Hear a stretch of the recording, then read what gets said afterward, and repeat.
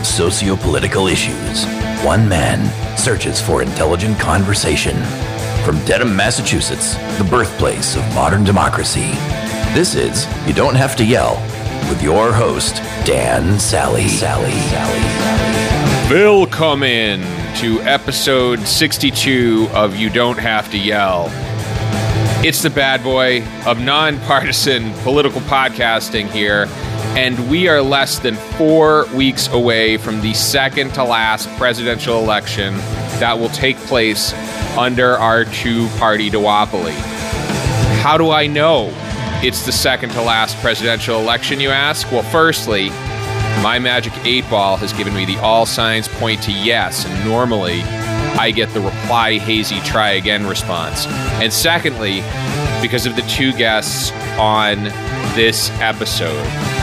Now, Californians for Electoral Reform, or CFER, as they're known, have been working to bring ranked choice voting and proportional representation to the state of California for decades, and I had the chance to catch up with their co-presidents, Steve Chesson and Kevin Sabo, about their history, successes, challenges getting proportional representation implemented in their state, as well as their long-term vision for the organization.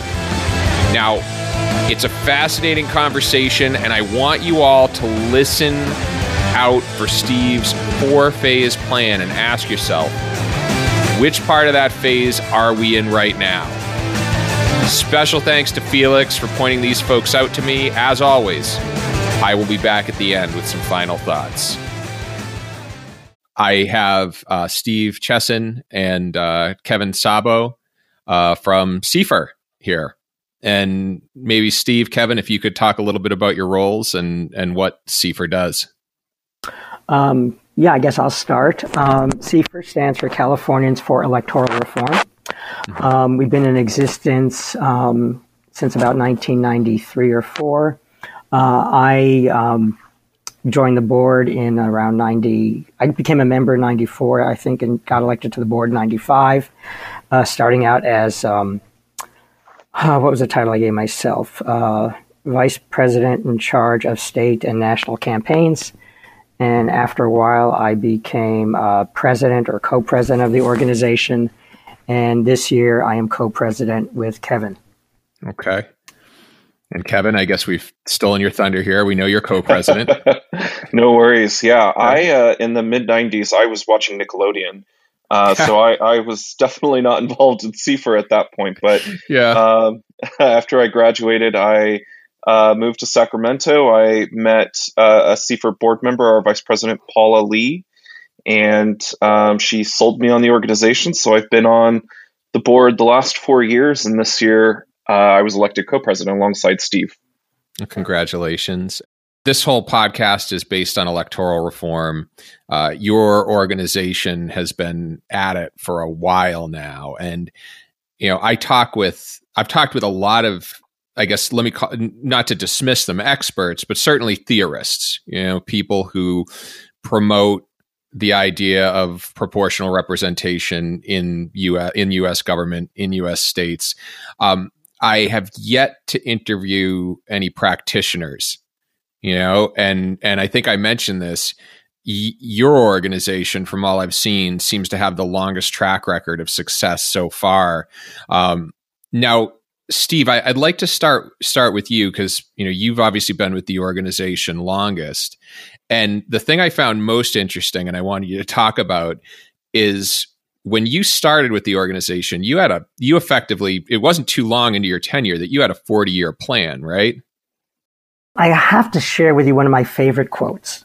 And I don't remember where I heard this from, but it goes like this. In theory, there is no difference between theory and practice. In practice, there is.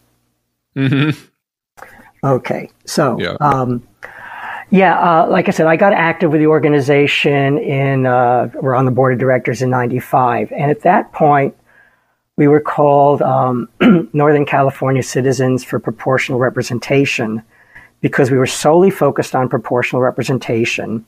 There was debate within the organization as to what the best single winner method was. Some of us liked the what we used to call instant runoff voting, which is now called ranked choice voting.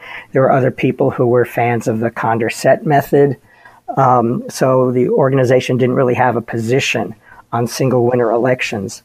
And then in 1997, or either late 97 or 98, Santa Clara County formed a charter review committee, and I started going to their meetings and tried to convince them to change the way the Board of Supervisors was elected, either go to a proportional method or go to instant runoff voting, because I personally believed that ranked choice voting was a much better system than Condorcet. Could you explain Condorcet? Because I actually haven't even heard of that one. Sorry. Okay. Yeah, it was invented in the 1700s by a French guy.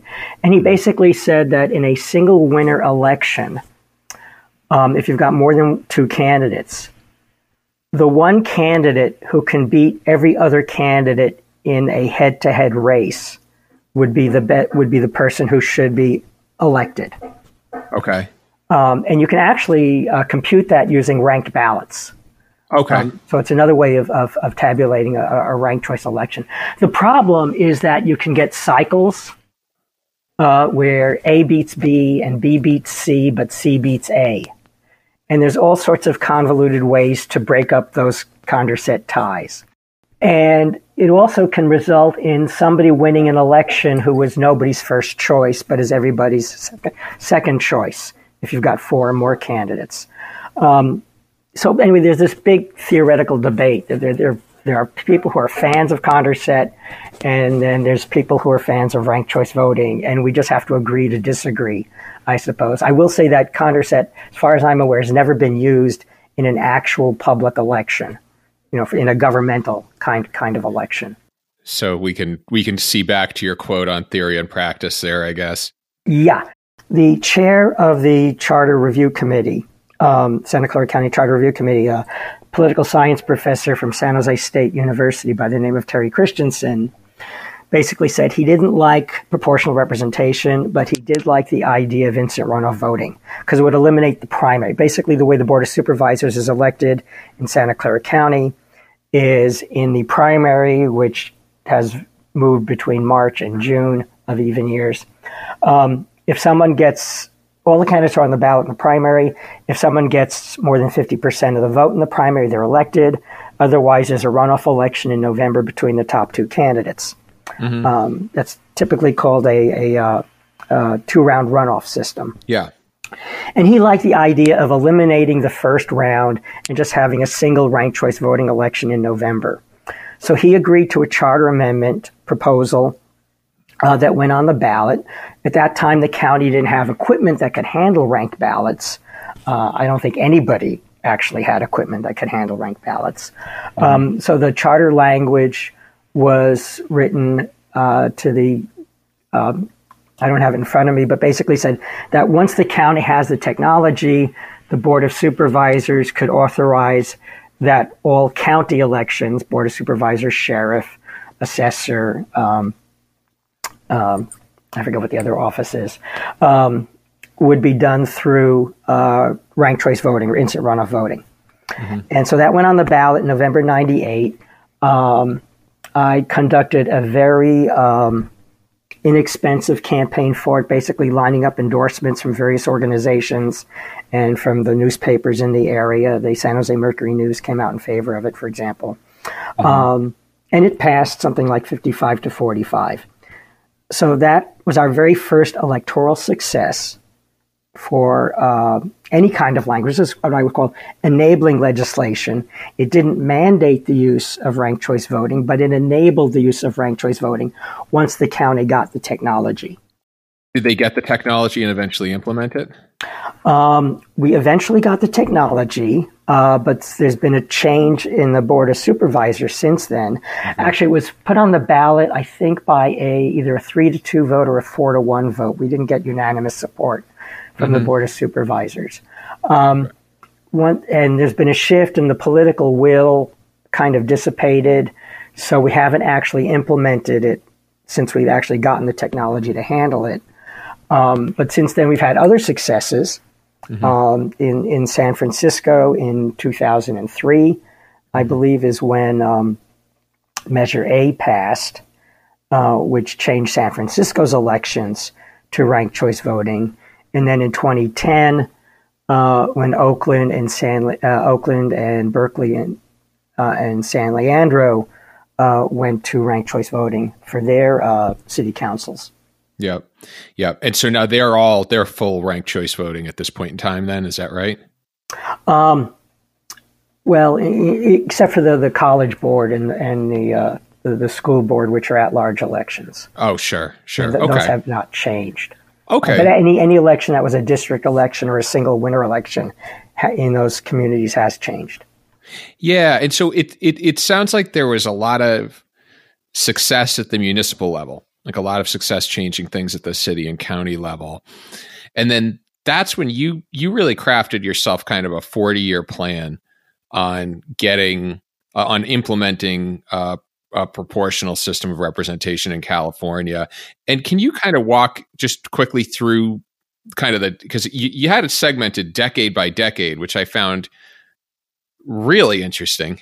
Yeah, I should have called it the 4-phase plan, not the 40-year plan. But anyway, phase 1 of the first decade would be the decade of single winner ranked choice voting, instant runoff voting, where we get a lot of local jurisdictions to switch to it, especially charter cities that had 2-round runoff elections, because that's a low-hanging fruit. It saves the city money by eliminating an election. Mm-hmm. It saves wear and tear on the candidates by only having to campaign once. And it saves wear and tear on the donors because they're not being asked to give money twice. Okay. So that's really the low-hanging fruit. But I figured once we got everybody using ranked choice voting, then maybe we could switch some of these cities to the proportional version of ranked choice voting, single transferable vote, or multi-winner ranked choice voting, or at-large ranked choice voting. Different people call it different things. And in the meantime, for state elections, for state assembly and state senate and governor for state elections, we could start using instant runoff voting, the single winner form for those elections, because people would be used to ranking candidates. They would like ranking candidates. So that would be phase 2. It would be proportional representation at the local level and instant runoff voting at the state level. Mm-hmm. So that was going to be the second decade. Yep. Phase 3, or the third decade, would be we get proportional representation at the state level and then ranked choice voting at the national level for president and for people using it we could do it at the state level for Congress, because obviously states govern their own elections. Mm-hmm. For House of Representatives and for Senate. But in phase 3, we'd get other states adopting it as well. And then phase 4 finally would be national proportional representation. We would elect Congress using proportional representation, like the way almost every Western European country uses proportional representation to elect their lower house in Parliament.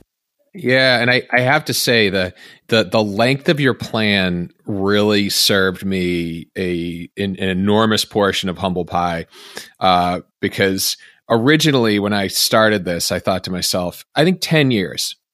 I think 10 years is enough time to get this all out or get the message out. And one of my earlier guests, I don't know if either you're familiar with Doug Amy or Douglas Amy. Oh yes, yeah. As a matter of fact, I've got some of his books. Oh yeah. So he was on the show, and I remember when I was doing my research, I saw a clip of him on C-SPAN talking about proportional representation, dated from 1995. So, needless to say, like I think this is a message that's been delivered over the long haul, and definitely kind of reset my sights as far as the work it was going to take. And Kevin, I want to let you in here because you've been sitting patiently while I've talked to Steve. Now, you came on board a little later, and now you've set up a bit of a shorter runway for the organization, right? Right. Yeah. Yeah, I think younger people in general tend to have a greater sense of urgency about things. Mm-hmm. I think it might relate to the climate change, which frankly seems too passive a term now to describe what's happening. But I think also when it comes to our democracy, we're running out of runway too. So I guess what's surprised me are the number of people I've been able to find who've been pushing this concept for a while.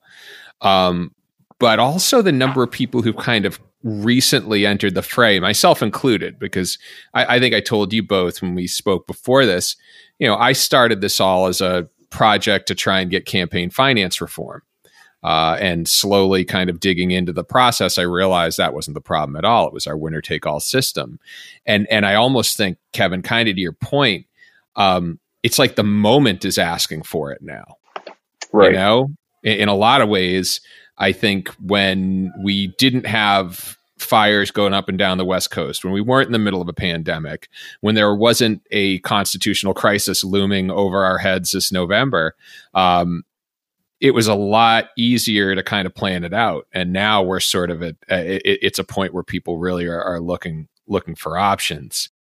Steve, I want to jump back to the history a bit, because I'd like to know, what are some of the challenges, or what are some of the problems that pop up when you try to implement a system like this at the municipal level? Because I'd love to provide people with sort of an idea as to what some of the obstacles in the way of PR are, so they can plan accordingly. Right. Well, there's three main obstacles. Mm-hmm. And the first are elected officials themselves, mm-hmm. because you're changing the rules by which they got elected. They know how to conduct campaigns under the existing rules. Mm-hmm. And whether consciously or unconsciously, they're going to think, would I be able to win election? Would I have been able to win my first election if the rules had been different? And they really don't know what the answer is to that. One of the things that ranked choice voting, the instant runoff voting version of it, does is it reduces the effect of negative campaigning. Let me go back to like a municipal election or a two-round runoff election. Mm-hmm. In that first round where there's a bunch of different candidates running, say 5 candidates running, you don't see a lot of negative campaigning. Everybody's putting out their best program, because unless you've done polling, you really don't know who the front runner is, who you should be throwing mud at. Mm-hmm. So everyone's campaigning. And then if no one gets a majority, now you've got this runoff election between two. And in a head-to-head race, that's where the knives come out. Because if I throw mud say I'm running against Kevin, if I throw mud at Kevin, that may not encourage someone to vote for me, but it might at least discourage them from voting for Kevin. Mm-hmm. And if I can get someone who might have voted for Kevin to skip over that portion of the ballot and not vote for him or me, that helps me. That's something I want to point out, because I don't think I've ever said it, but I've known it for a while, which is when you are in a winner-take-all system, the goal is as much to stop certain people from voting as it is to make other people vote. Unfortunately, yes. And so elected officials are an issue. They obviously need to understand how they're going to survive. What are some of the other things that stand in your way? Well, and they're campaign consultants, because you're taking a tool out of their toolbox and they've got to learn new tools. The second obstacle is election officials. Now, I've been what we call in California, field inspector, where you provide support for, say, half a dozen or a dozen polling places, making sure that they have all the supplies that they need if they run short of something, or if issues come up that they're not sure how to handle. You're a little bit more experienced than they are, so you can handle those. And I've heard an election day described as a Broadway production that opens and closes on the same night. Mm-hmm. So the election officials are very reluctant to take on something that's going to make their job harder, that they might mess up because they might get fired. They know how to run elections under the current rules. You change the rules, it becomes riskier for them. So there's actually an organization in California, the California Association of Clerks and Election Officials. And while some of their membership, especially those who actually are elected to their positions, so can only be fired by the voters, many of their members, the ones who are appointed, so can be fired by the county exec, they're reluctant to take on these new rules, to see changes. And so they've been a major source of opposition, at least until recently, on ranked choice voting. I think we finally gotten them comfortable enough that they've been neutral on our legislative proposals. Okay. I think that's about as good as it's going to get if I had to guess. So yeah, but in the beginning, they were definitely opposed. Okay. They were definitely opposed. And then the third problem, third obstacle is equipment. Because your standard equipment for whether it's the old lever type machines that were developed in the 1800s that they use on the East Coast, that when my mom took me to the polls in New York on election day that she used to use to vote on, or the punch card systems that we used to use where you punch holes in a card and how do you know which hole is your first choice and which hole is your second choice? Yeah. Or the optical scan equipment, which made it difficult to rank more than maybe 3 different candidates. It would require new equipment, and anytime requiring an upgrade of the equipment adds a cost that the county has to bear. So it becomes important to get in tune with the equipment upgrade cycle of your county. When are they planning to upgrade equipment? Make sure that the equipment they're planning to upgrade can accommodate a ranked ballot. And the good news on that front, which wasn't true, of course, 10 years ago. But the good news on that front is all of the major vendors can now accommodate a ranked ballot with, I think the minimum I've heard is 6 from one vendor and a minimum of 10. I'm sorry. Oh, interesting. 10 from another vendor. And basically as long as the paper is from a third vendor. Interesting. And I guess we should have said this at the top. Steve, you're starting to, I wouldn't say dial back your involvement with the organization, but certainly maybe hand more responsibilities over to Kevin. And Kevin, your plan is to kind of take the baton and continue on. When you hear these obstacles and you kind of look at the next decade or 2 decades or so, what are some of the things you're going to do or you have planned to really kind of sell this concept throughout the state?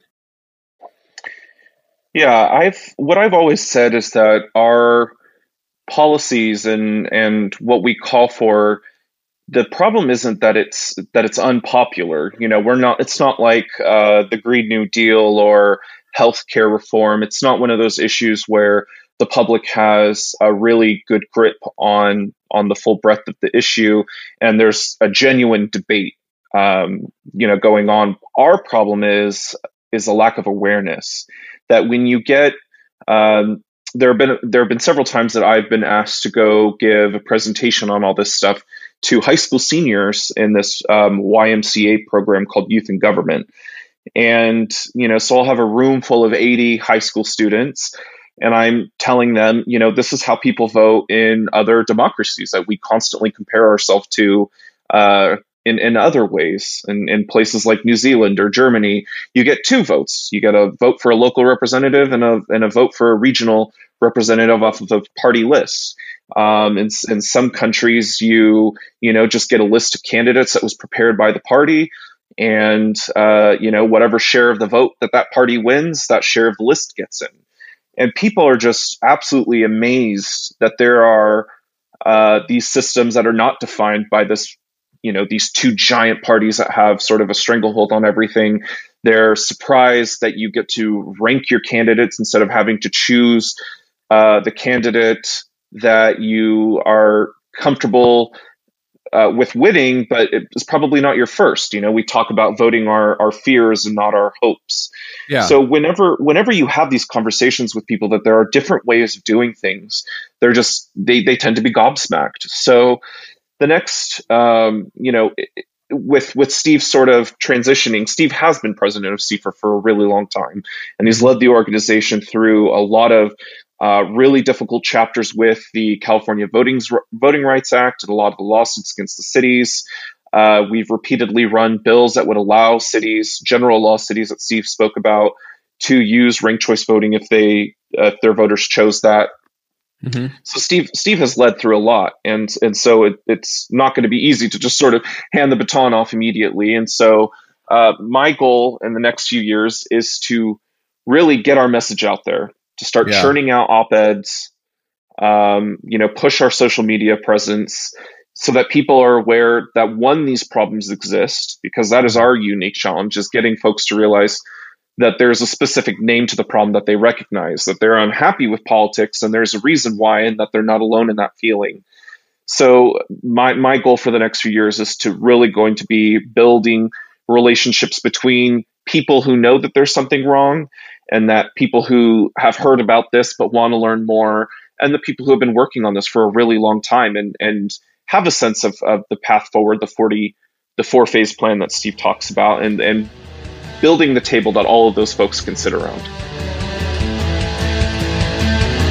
We are going to take a short break, and we'll be back in a moment with Steve Chesson and Kevin Szabo from CIFER.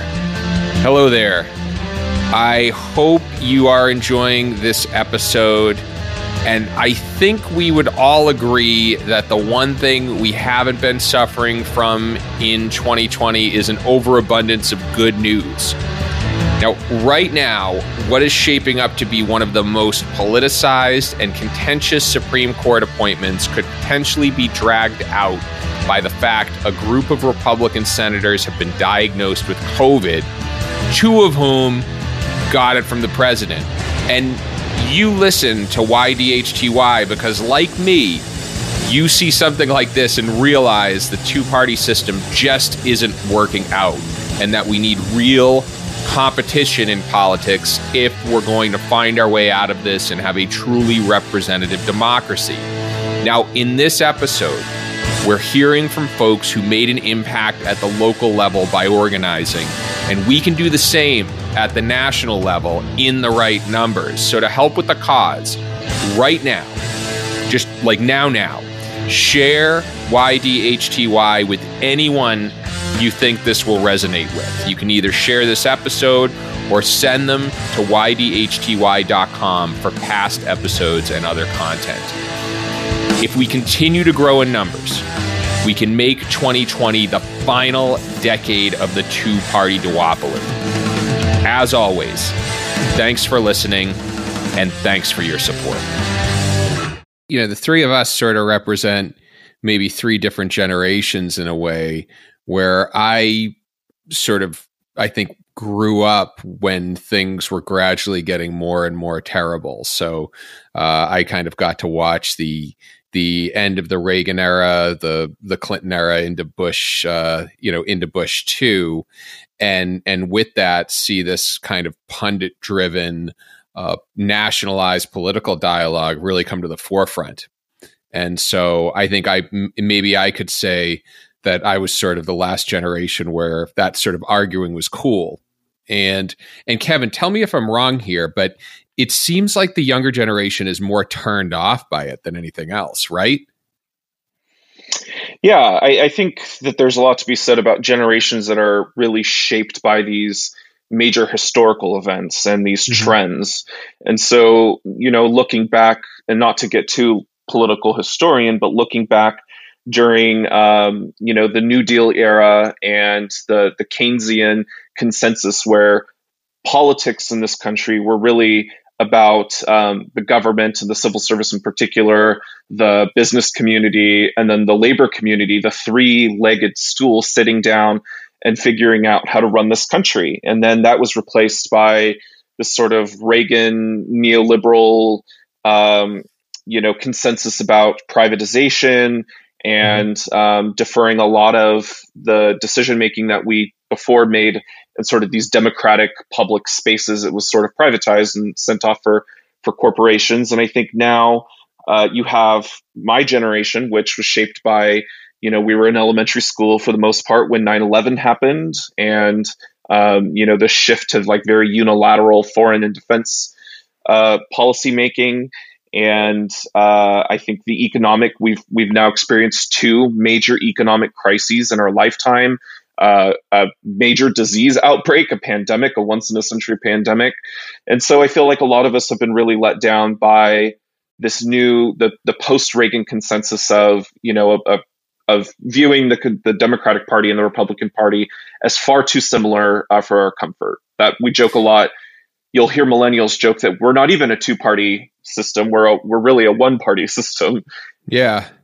Yeah, I think, and it's interesting you bring that up as well, because the one thing I really found that kind of popped into my head before we started this recording was the fact that you both, if you don't mind me kind of laying the partisan cards on the table, you both are active in some respect in the Democratic Party. One might argue that party has the most to lose in a ranked choice voting environment, because they, in the state of California, have dominated state politics for some time. And it sounds to me, and I don't want to put words in your mouth, Kevin, but it sounds to me like even with that party dominance, there's still a lack of diversity of voices, and you still kind of end up with the same problem you'd end up with if the Republicans were in charge, for example. Yeah, I think Democrats have, and Steve has been more active in the Democratic Party. I've sort of been one of those. I sort of waffle between, I think I could really make change within this organization, to this organization needs to be challenged by a separate institution. But I really would caution Democrats, particularly California Democrats, who may view our work as a threat, because Democrats have a unique problem that Republicans don't have, which is that Democrats have to constantly excite their base and really have to get voters to the polls and give them a reason to be excited. And I think we're witnessing that now with Joe Biden and some lack of excitement there. And so Democrats have a real risk of not putting anything out there that gets folks excited. And that doesn't mean necessarily that Republicans win in this, toe-to-toe fight. It means that they won by default, with the other side not showing up. And we have about 40% of this country that is eligible to vote that chooses not to vote. And I don't think in many places it has absolutely nothing to do. I think that in California in particular, there's this very dangerous prevailing thought that we simply need to make it easier and more accessible to vote, and more people will. California has fairly low voter turnout. But arguably, it is easier to vote in California than it is anywhere else in the world. I've studied a lot of foreign democracies, and there are places that do have, high 70s, 80% voter turnout that are not mandatory to vote. They're still voluntary voting. And you still have to show up to a polling place in person on a weekday in the middle of the work week, and they still have this huge voter turnout. And here in California, we mail you a ballot no matter where you live, no excuses, several weeks before the election. And you can take your time sitting around your kitchen table, doing all the research that you need, filling it out and mailing it back postage free. And we have automatic voter registration. If you go to the DMV, chances are you'll be, your voter registration will be updated. It is easier in California than anywhere else, arguably, in the world to vote. And we still are not getting people to see value in turning out. So there's something else that's missing. And I think our response to that is it's the lack of options, the lack of people feeling that they could show up on election day and play a major role in altering potentially the course of this country's political future. So there's still something missing. And we, in our view, it's been that these elections are mostly theatrical. Yeah. Yeah, absolutely. And I even, and another note about California as well is among states, they have what's considered right now to be the gold standard for redistricting. So when I've talked to electoral reform advocates in the past, Common Cause in particular was one that mentioned that their kind of blueprint is to try and make every state's redistricting process California. But even with that, even with the bipartisan commission and the and the way the attention they pay to redistricting, it doesn't seem to be enough. I'll ask you both that. And Steve, did you have a comment on that? Or no? Yeah, I do need to jump in since you did out me as active in the Democratic Party. First, I have to say that CFER is a nonpartisan, or more accurately, a multi-partisan organization. Mm-hmm. We have Democrats, Republicans, Independents, the third-party people in our membership and on our board. Although I must say that our membership does tend to lean left, but we do try to be encompassing on that. Secondly, although I am active with the Democratic Party, I also believe in fairness. And for example, Santa Clara County is covered by 6 assembly districts, 3 wholly within the county and 3 that we share with other counties. And each of those assembly districts is represented by a Democrat. Yet, if you look at how people vote, about 1/3 of the electorate consistently votes Republican. So by rights, 2 of those assembly seats should be held by Republicans. And if we had a proportional system, which I advocate for, I'd be perfectly happy to see 2 Republicans from Santa Clara County and 4 Democrats from Santa Clara County. And similarly, I talk about with proportional representation, there wouldn't be any orphan Democrats or orphan Republicans in the state.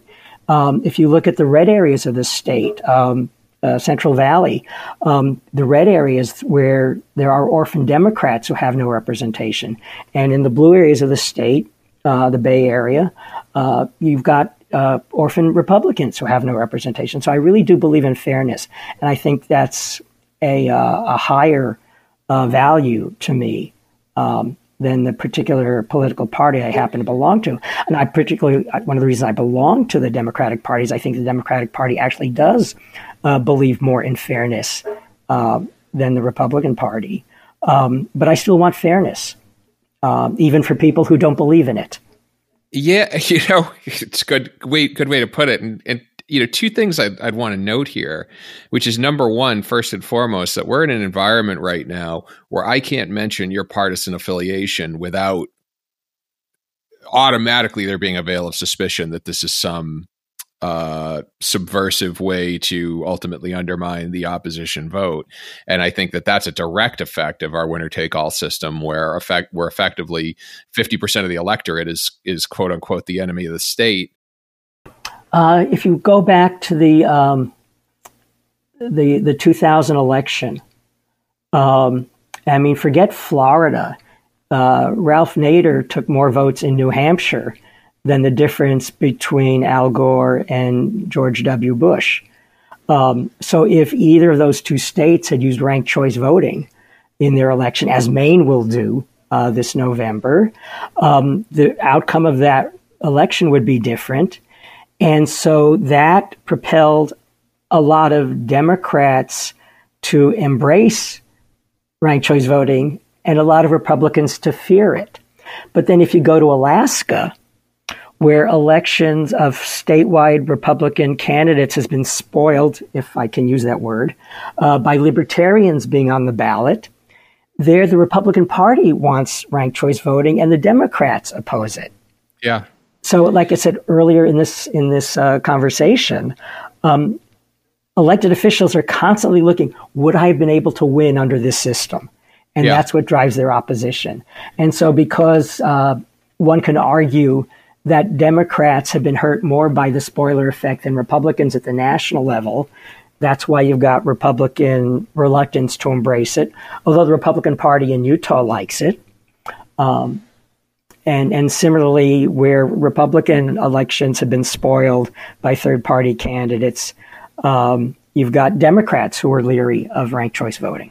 Yeah, I think too the funny thing is that like you noted, the left end of the political spectrum tends to gravitate more to ranked choice voting than the right. And even you look at Massachusetts, which has ranked choice voting on the ballot, it is supported by Deval Patrick, our former Democratic governor, Kerry Healy, our former Republican governor, and then Bill Weld, who was a Republican governor and ran on the VP ticket, or ran as VP on the Libertarian ticket in the last election.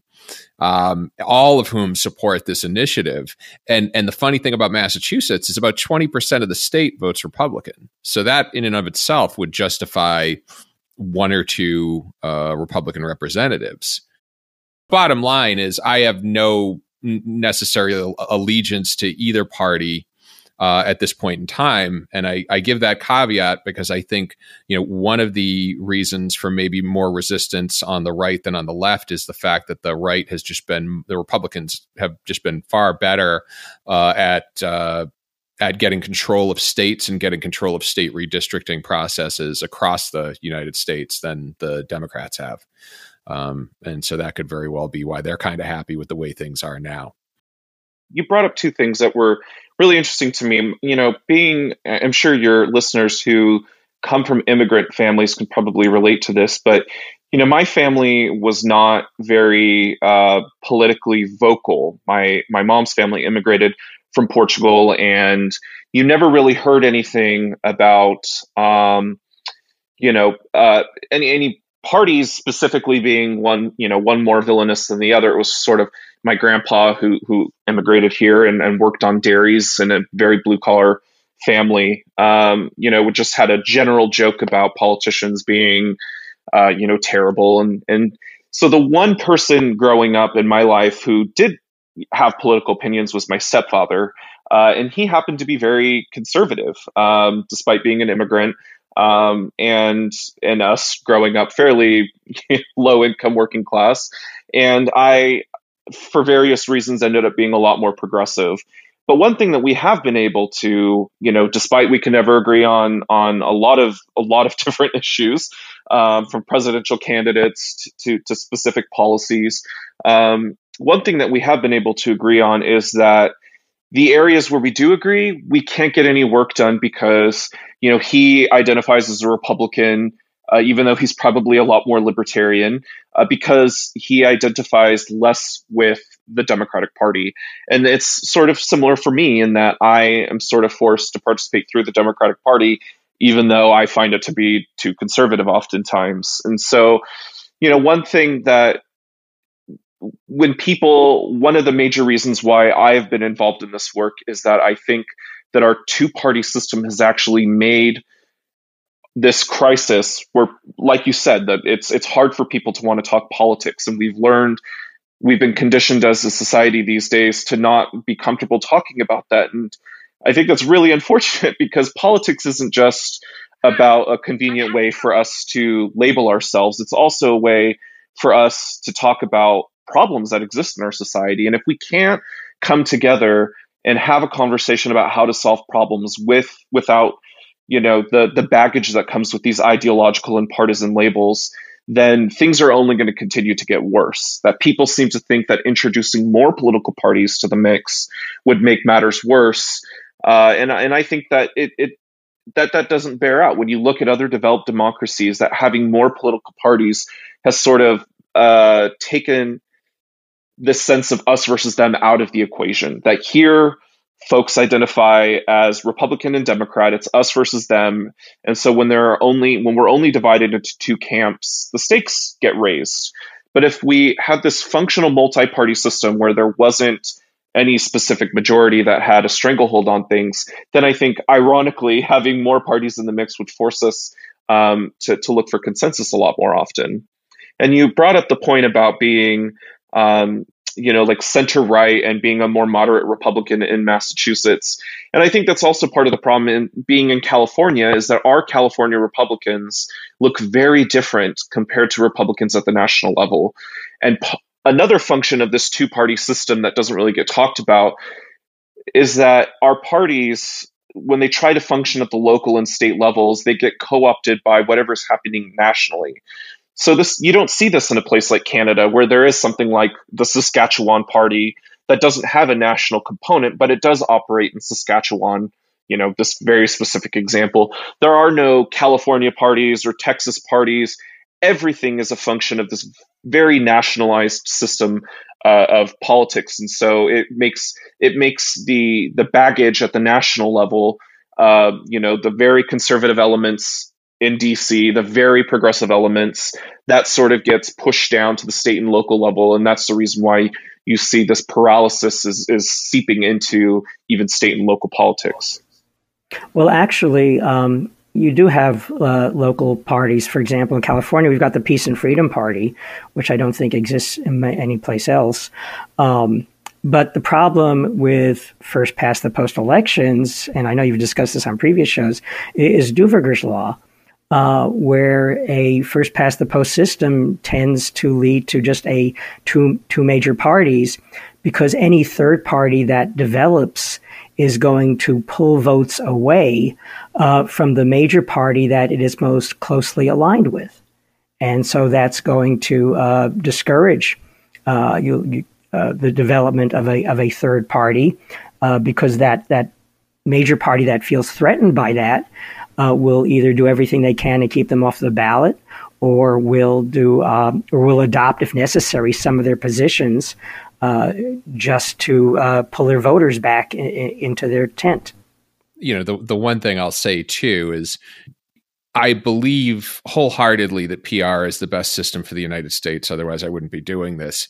And at the same time, I also understand that realistically speaking, given the amount of resources and the amount of just knowledge that the two major parties have, if we waved a magic wand and there was PR across the nation today, the two parties would be able to adapt and ultimately grow into sort of a center-right and center-right party, or center-right and center-left party.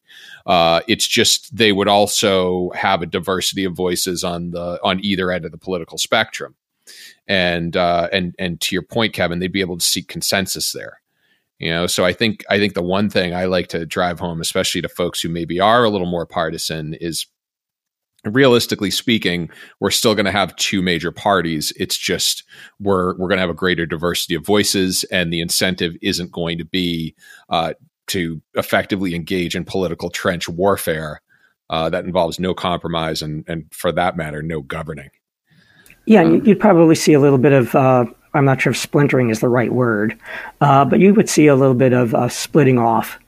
People who are in the Democratic Party but are very much pro-life or anti-choice, they could form their own party. People within the Republican Party who are pro-choice, might split off to join up with a different party or whatever.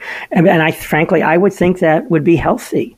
One of the problems with a two-party system, that the barriers to entry of a third party are so high as to be impossible.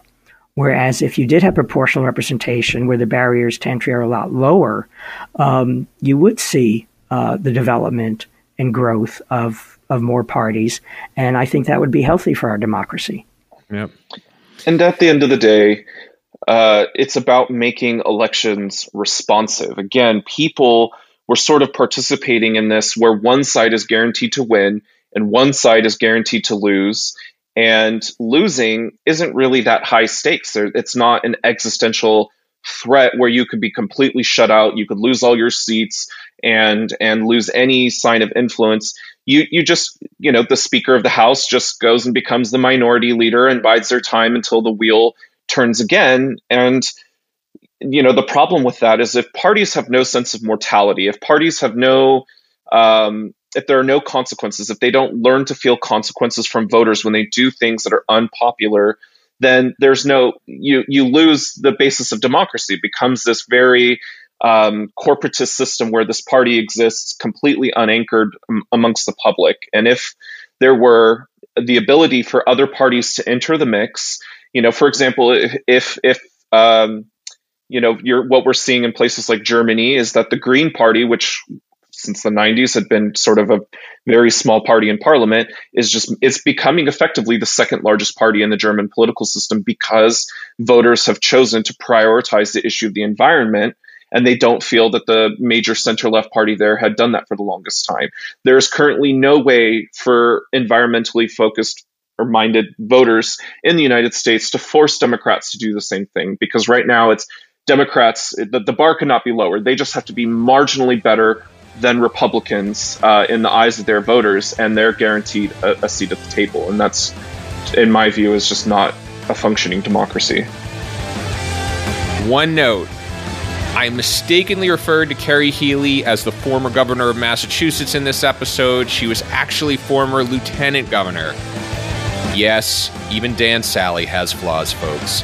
Now, at the top of the show, I asked you, what phase of Steve's 4-phase plan are we in right now? Now, according to Steve, phase 3 was when ranked choice voting began to spread state by state. And Maine will be voting using ranked choice voting for the first time this year. It's on the ballot in my home state of Massachusetts, and there are campaigns in other states gaining traction. So what does this mean? It means that Phase 4, proportional representation on a congressional level nationwide, is well within reach this decade. And with this change, we change the partisan makeup of the House to include more than 2 parties, and the entire political calculations behind campaigning for Senate and the presidency change in kind. So let's keep growing this thing, keep spreading the word, and get the momentum and public pressure we need to make this a reality. Now, again, thank you to Felix for sending the folks of CFER my way. And if any of you have people you'd like to hear on the show, just fill out the form on ydhty.com or get me on social media with the hashtag YDHTY. Now, we're going to be hearing from a fierce independent from California a little later on this month, but next week, Election Babe is back, emerging from the Babe Cave to dispel all the stupid myths around vote tampering, voter fraud, and voter security, while also giving all of us some tips on how to be good voters this year. So do not miss that one. As always, music you're listening to right now, courtesy of Quellertac. YDHTY is written under the sage editorial counsel of our advisor, Adam Yaffe, produced in North Carolina by the big Gino, Jason Putney. Until the next, this is Dan Sally. Adios.